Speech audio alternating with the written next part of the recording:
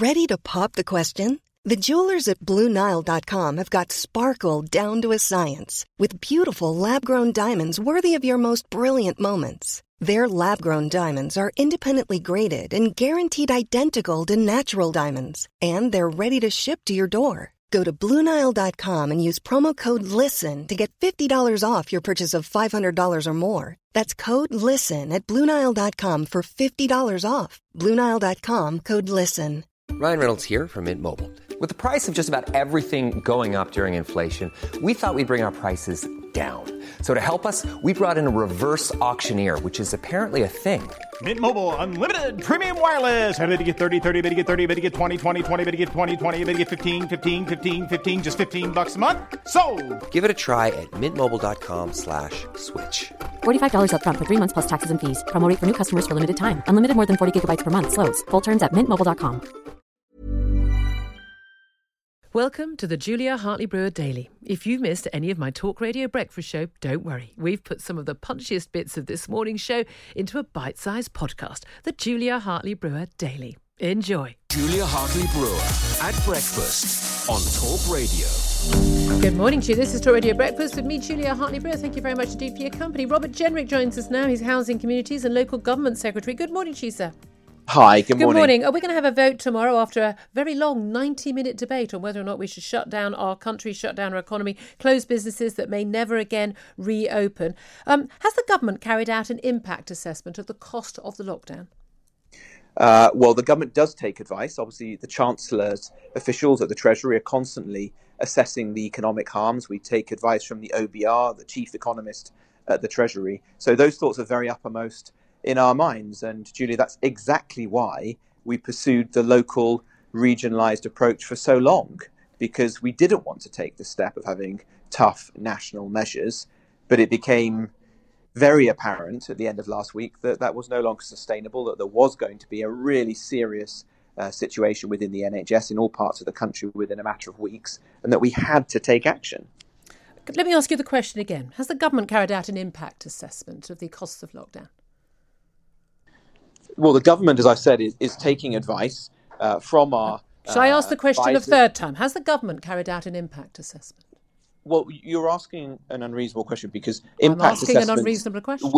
Because we take advice all the time from our economic advisors. That's what the Chancellor does. He has some of the brightest people alongside him in the Treasury who are constantly advising him on the economic impacts. We take advice from the Office of Budget Responsibility, who model what's happening within the economy. And what was that informs advice? the Chancellor's actions.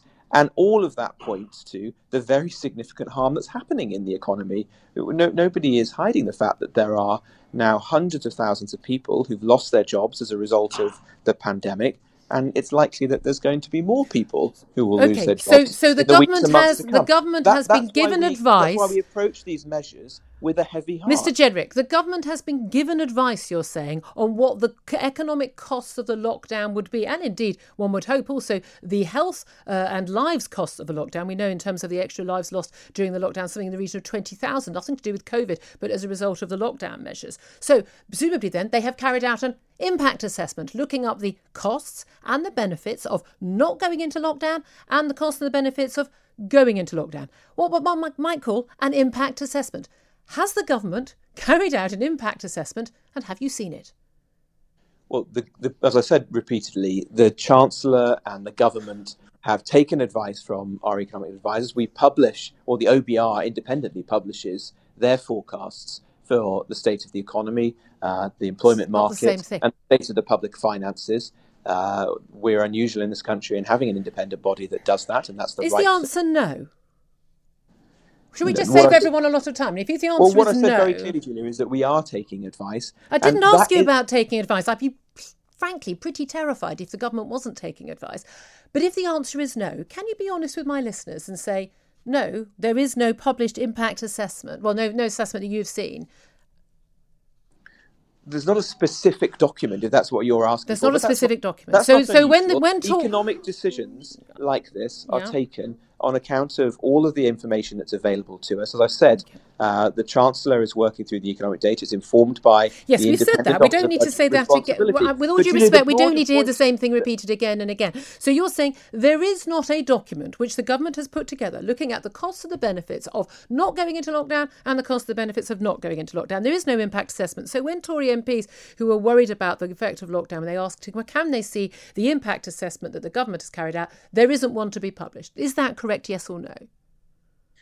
Julia, we took this decision in light of... Is that correct, yes or no, sir? Julia, I think let me finish my point, because it's important. Will you then answer my question? Here, because we've taken this decision with a heavy heart. None of us wanted to put these extra measures in place, the burdens that they bring on businesses and the harm it will do to people's livelihoods.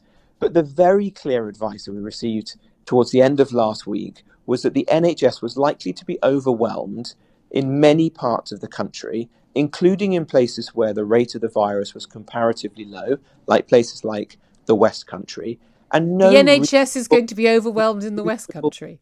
No reasonable Prime Minister could ignore that advice. That was absolutely clear. It was that by early December, the NHS was likely to be overwhelmed and NHS staff were going to be placed in impossible situations. We couldn't take that course. We had to take decisive action. Of course, what we hope and expect will happen now is that as a result of these decisive measures, by the 2nd of December, we'll be able to exit that, return to the proportionate regionalised approach that we've pursued so far, and that will enable significant restrictions all over the country. OK.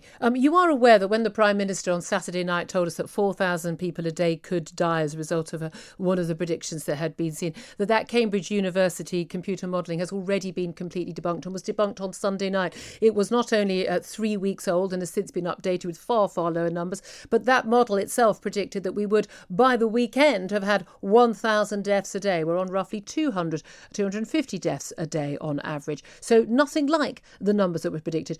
Do you think that we should be going into a lockdown costing, billions to the economy, probably millions of jobs, tens of thousands of businesses, affecting people's freedoms, probably in the long run, as the World Health Organization has said, not save any lives in the long run? And we're doing that, A, without any impact assessment on the costs of that, and B, based on computer modelling that we already know is wrong. No, that's not correct, Julia. The What's Prime Minister and his science... Well, you're referring to, I think, one slide. The Prime Minister's advisors, the Chief Medical Officer and the Chief Scientific Officer, laid out a whole range of different measures that they've taken... That was the one the Prime Minister chose to quote. Which they have advised the Prime Minister. To me, the most telling of all of the pieces of data that they presented to the Prime Minister and to the public that day was the profound impact on the NHS. We see that happening in our hospitals across the country. In my local area, in Nottinghamshire, there are more people in hospital now with COVID and more using ICU today than there were at the peak of the first phase of the virus. That's the same in many other parts of the country. And it's that very serious impact, very real, undeniable, in hospitals across the country that is driving us to take these further steps. Why are the hospitals in the hardest hit part of the country not seeing any greater... other parts of the country? Mr. Jenrick, the hospitals in the parts of the country like Liverpool and Manchester, some of the most hardest hit parts of the country at the current time with the virus, they are not seeing any capacity of ICU units any higher than they normally would this time of year. Why is that? No, that's not true. That is true. The data was very clear that there are in many cases more individuals in hospital. You do know that these statistics are publicly available. And the advice that the Chief Medical Officer gave to the Prime Minister was clear, that even taking into account all the extra capacity that we've built up over the course of the year, including the Nightingale hospitals, by early December, it was likely that the NHS would be overwhelmed. I don't think any responsible Prime Minister with that advice could have done otherwise than the Prime Minister's done and suggest that we're going to take further tough national measures for a limited period. I would argue that a responsible Prime Minister would check with the actual data, which shows that infection rates in all of the areas which you are talking about are actually either slowing, level, or are going down. No, in some of the places, yes. Some of the places that you're referring to, the number of cases has plateaued. That's as a result of the measures that have already been taken. That's a good thing. But we're also seeing in many of those places the age brackets continue to rise, so the infection rising up the age brackets. And so, yes, there are fewer younger people in some cases having the virus, but more people in the older age brackets, who are those who are most likely to be seriously unwell and hospitalised. And we are continuing to see serious pressure on the NHS. Unfortunately, you're seeing that very vividly in Liverpool. That's one of the reasons why we've chosen Liverpool, of course, today to be the first mass testing. Okay, let's talk about Liverpool then, because cases overall, this is official figures. I'm not making this up. It's not a matter of opinion. Official figures show cases overall peaked a week before the Tier 3 restrictions were imposed on the 14th of October. They have dropped steadily ever since. There's no noticeable drop-off after Tier 3 was introduced. And if you mention the age breakdown, there has actually been a significant fall-off in the 60 to 69-year-old age group, and the median age in ICU currently is 61. So there's the cases in over 60s are the what that drives admissions to hospitals. Those are the people who have to worry about getting sick, getting very sick, and then possibly dying. And cases in over 60s have actually gone down in the last 3 weeks. So those are the official figures from the NHS. And you're telling me, no, those cases are on the up. Well, what we're discussing today, Julia, is that in Liverpool, we're going to be introducing mass testing, which will help to take forward the efforts that have been going on, I think with great success. Are you going to address my question, sir? Well, I'm not sure what figures you're quoting. You're not sure what figures I'm quoting. Well, I mean, I can send them to you afterwards. They're from the website coronavirus.data.gov.uk, the official government figures on coronavirus. I don't know if you're going to count those as trustworthy or not. The official figures tell you that the infection rate is going down, admissions to hospitals are going down, over 60s admissions to hospitals are going down, and they were going down before you even had Tier 3 in Liverpool, and they're still going down now. And you've just told me, no, they're going up, and that's why we need to have a lockdown. I'm telling you, if the reason why you think we need a lockdown is because infections are going up, you're wrong. Well, the rate of infection, let's step back. The rate of infection is above R is above 1 in all parts of the country. But going down. The number of cases is rising in many parts of the country. And the very clear advice was that NHS hospitals were likely to be overwhelmed in many parts of the country. Even though infection rates are going down? You might take that advice lightly. I think the Prime Minister was right to take that seriously. And I think most reasonable people listening to your programme today would say that if a Prime Minister is advised by the NHS, by the Chief Medical Officer, the NHS was likely to be overwhelmed despite all the extra capacity. Despite infections going down. By the first week in December, that we therefore need to take further actions. As I say, it appears that your argument is that we should ignore that advice. And my argument is that we should look at the facts. Right. I know this is old-fashioned, but I think it should catch on at some point when we are looking at destroying our economy, destroying people's lives and livelihoods. Yes. Well, I think you're making a false argument there, because none of us would want to be taking these measures lightly.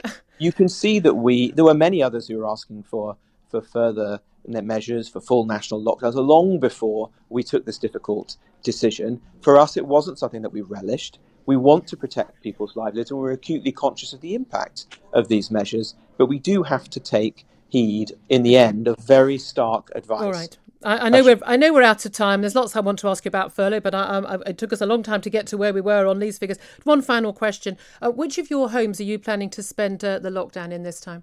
Well, I'll be working throughout the lockdown because I've got an important role within the government, and I'll be working with my fantastic team here in Westminster. So you'll be staying in London, or will you be travelling to your constituency or to your family home in Herefordshire? Well, Julia, my thoughts at the moment are purely on my job. I'm working hard to try and You don't know where you're going to be for the next month? I'm working extremely hard in Westminster, Julia. I didn't suggest you weren't, sir. I remotely suggest you weren't. I'm asking where you. There was quite a lot of concern about that you travelled to your second home during the first lockdown against the rules in place then. I'm asking if you were going to be doing that this time round. I've been very clear, Julia. I'm going to be in London. I'm working extremely hard to try and support my department and the fantastic people who work alongside me through the weeks ahead. Across the UK, online, on DAB, and on your smart speaker. Talk Radio. It's that time of the year. Your vacation is coming up. You can already hear the beach waves, feel the warm breeze, relax, and think about work. You really, really want it all to work out while you're away. Monday.com gives you and the team that peace of mind. When all work is on one platform and everyone's in sync, things just flow. Wherever you are, tap the banner to go to Monday.com. Mother's Day is around the corner. Find the perfect gift for the mom in your life with a stunning piece of jewelry from Blue Nile. From timeless pearls to dazzling gemstones, Blue Nile has something she'll adore. Need it fast? Most items can ship overnight. Plus, enjoy guaranteed free shipping and returns. Don't miss our special Mother's Day deals. Save big on the season's most beautiful trends. For a limited time, get up to 50% off by going to BlueNile.com. That's BlueNile.com. When you make decisions for your company, you look for the no-brainers. If you have a lot of mailing to do, Stamps.com is the ultimate no-brainer. Use the Stamps.com mobile app to mail everything you need to keep your business running with up to 89% off USPS and UPS. Make the same no-brainer decision as over 1 million other businesses with Stamps.com. Use code PROGRAM for a special offer. That's Stamps.com, code PROGRAM. Online, on DAB, and on the Talk Radio app. Talk Radio. First up, though, let's talk to Sebastian Gorka. He's advisor to President Donald Trump, and he's also host of the America First podcast. Good morning to you, Sebastian. Good morning, Julia. Lovely to speak to you.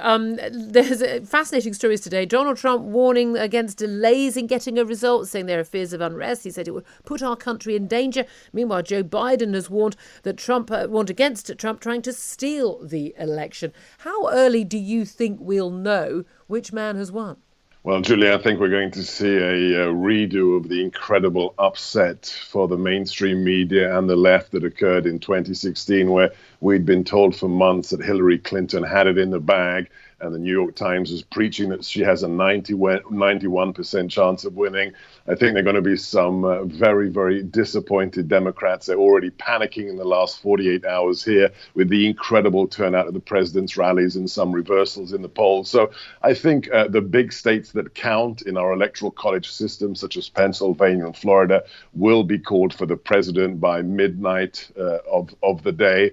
And then I think a battle royale will be joined in the courts because the Democrats, and especially Democrat governors, will try to steal this election with the so-called ballot harvesting, and the ideas that certain states have said, well, it's going to take, who knows, 2 weeks, 3 weeks to count the votes. So the first time in American history, we will have tens of millions of votes potentially outstanding. But the key states will be declared, and I think the president will be in very good shape, Julia. It's absolutely fascinating. I mean, again, Florida is going to be absolutely key. Pennsylvania, that Donald Trump was out campaigning there. But he has been for months now talking about how the postal ballots can't be trusted. You can't trust Democrat governors. We're not going to get a certain vote. That has really undermined the whole process that we have in a democracy of the peaceful transition of power. How risky do you think that is for the American democracy? We understand people have been out buying guns because people are so fearful of unrest on the streets. And they should be.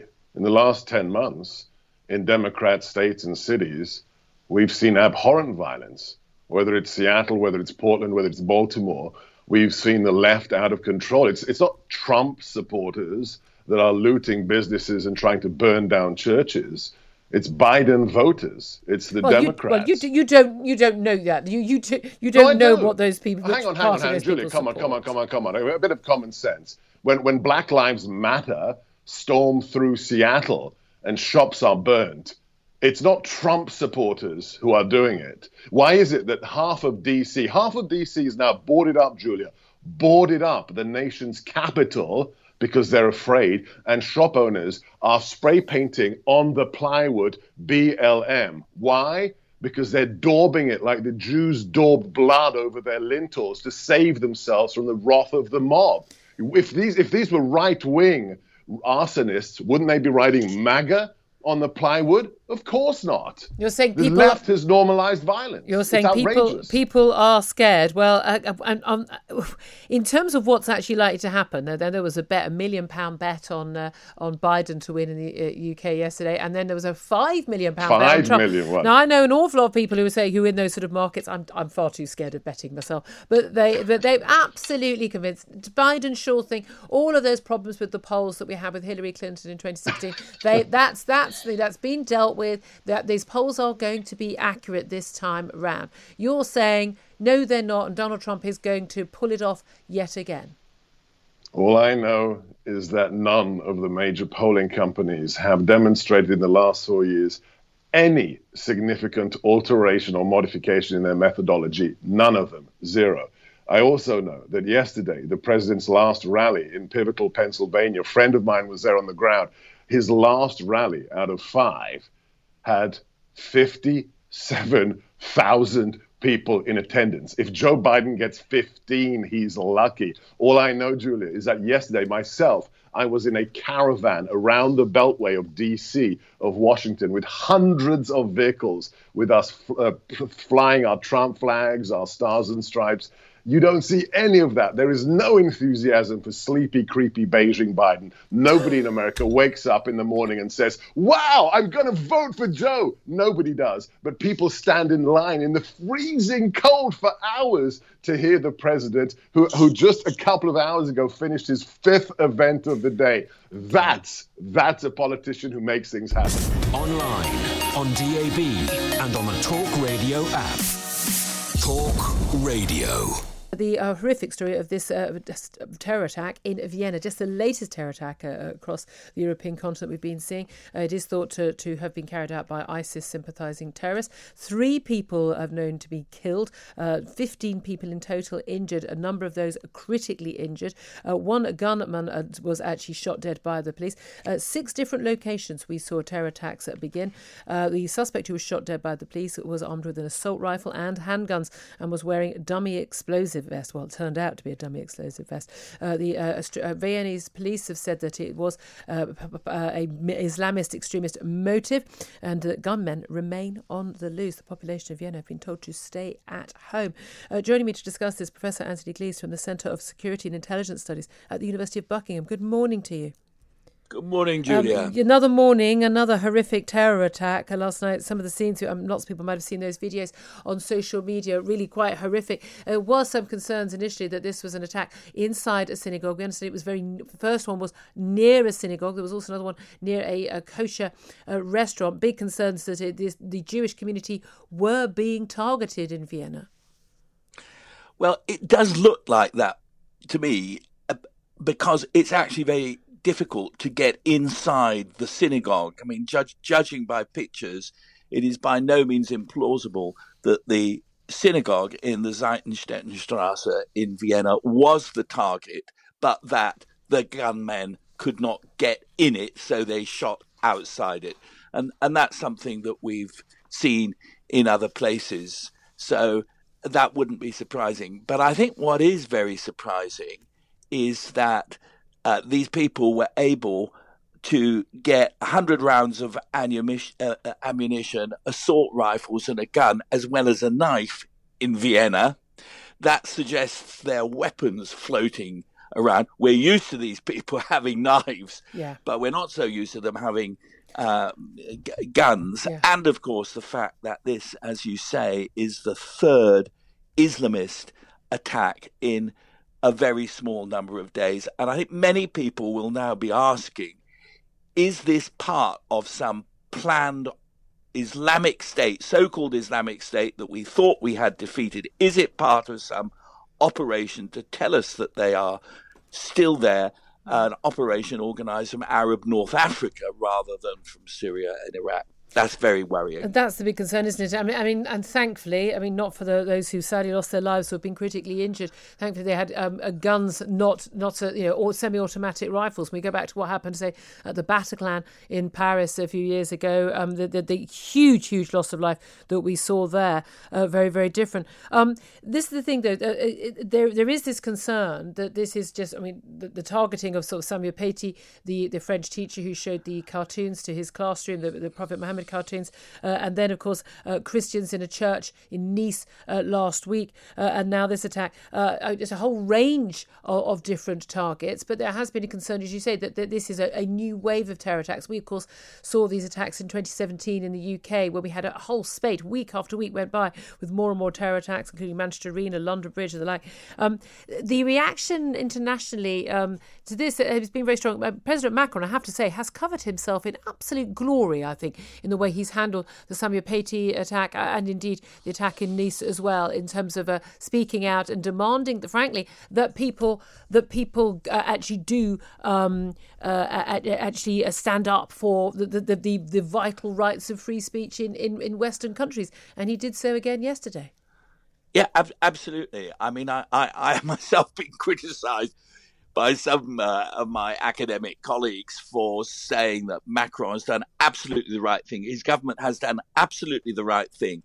There is no softly approach to this, particularly in the case of Nice. I mean, I think if you look at the 20-year-old so-called asylum seeker from Tunisia, Bramina Soussi, responsible for those horrific attacks on religious worshippers, he looks like a well-trained, in inverted commas, officer of the so-called Islamic State. I suspect he wasn't an asylum seeker in the first place. No. I think he was dispatched to France to carry out this mission. We know this is what ISIS planned to do. They were open about it. When as soon as the caliphate fell, the ISIS state fell in Iraq and Syria, that was what they did. They sent their fighters back to Europe and told them to pretend to be asylum seekers to get into the countries to instigate terror attacks here. I mean, this is playing out exactly as everyone foretold. Are you concerned, though, that the fact that there were 6 separate incidents, this was an organised terror cell,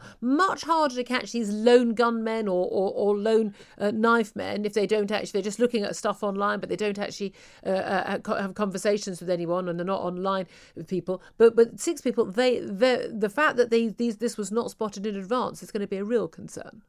Yes. To be honest, I'm not sure about this kind of lone wolf idea. And I certainly think these attackers not only do not appear to be acting alone, but they do appear to be acting in concert. The vast majority of Muslims in France, in Austria, in the UK want absolutely nothing to do with these killers. But these killers are out there, and they're out there in Europe. As you say, Julia, they threatened us with this as their so-called state was being destroyed. They threatened us with this. They've obviously made it to Arab North Africa. That is the base of their operations. And, of course, the $64,000 question, I'm afraid, is are they going to try and have another go at us here in the United Kingdom? This is a common European problem that we're facing. They're probably exploiting the COVID crisis. They may even be exploiting what we fear may be the unrest in the United States of America. Yeah. We look weak and vulnerable, and that is their opportunity. So we must be very much on the alert. And as you say, we must stand with President Macron, now with Sebastian Kurz in Austria, because this is a common attack on our European way of life. Just finally, and briefly, if you would, Anstey, do you think that the sort of almost call to arms from President Erdogan saying he's been insulted, the Muslim people have been insulted, and certainly there's been a lot of criticism of him on this. Do you think that President Erdogan has any hand in this? I doubt if he's stupid enough to be in any way involved in this. But I mean in inciting this.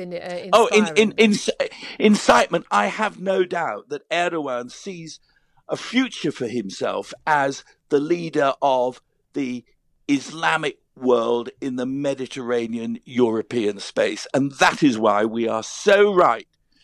He's not been admitted to the European Union. He won't be. We in the UK have got to be very, very careful in our own dealings with Turkey. This has got to be resisted. There can be no softly, niminy-piminy approach. Online, on DAB, and on the Talk Radio app. Talk Radio. Thanks for listening to the Julia Hartley-Brewer Daily. If you liked what you heard, please subscribe and give me a good review. And don't forget to catch me on the Talk Radio Breakfast Show every weekday from 6:30 until 10. Cool fact, a crocodile can't stick out its tongue. Also, you can get health insurance for a month or just under a year in some states. United Healthcare short-term insurance plans, underwritten by Golden Rule Insurance Company, offer flexible, budget-friendly coverage for you. Learn more at uh1.com. Planning for your next trip? Elevate your travel style with Quince. Quince has all the jet-setting essentials you'll want for your next getaway, like European linen, premium luggage options, buttery soft Italian leather bags, and so much more. And is all priced at 50 to 80% less than similar brands. Plus, Quince only works with factories that use safe and ethical manufacturing practices. Pack your bags with high-quality essentials you'll be wearing for vacations to come with Quince. Go to quince.com/pack for free shipping and 365-day returns.